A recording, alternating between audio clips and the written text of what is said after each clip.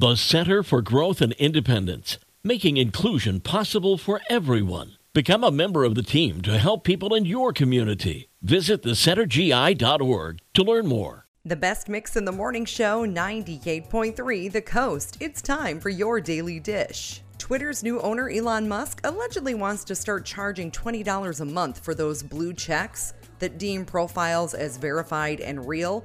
So author Stephen King tweeted, $20 a month to keep my blue check? They should pay me. I don't think that's gonna fly.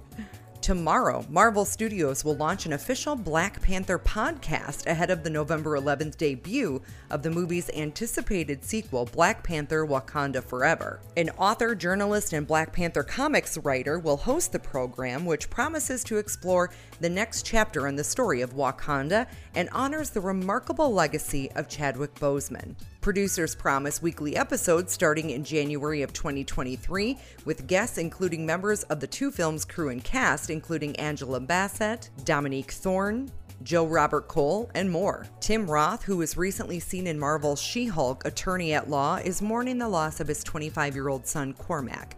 Cormac Roth, a musician and composer, had gone public with his battle with stage 3 germ cell cancer nearly a year ago.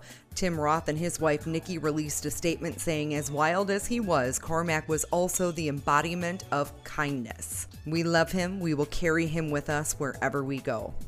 So sad. That's your daily dish. Uncle Kracker, Bryan Adams, Bon Jovi, and a happy headline all coming up on the best mix in the morning show, 98.3 The Coast.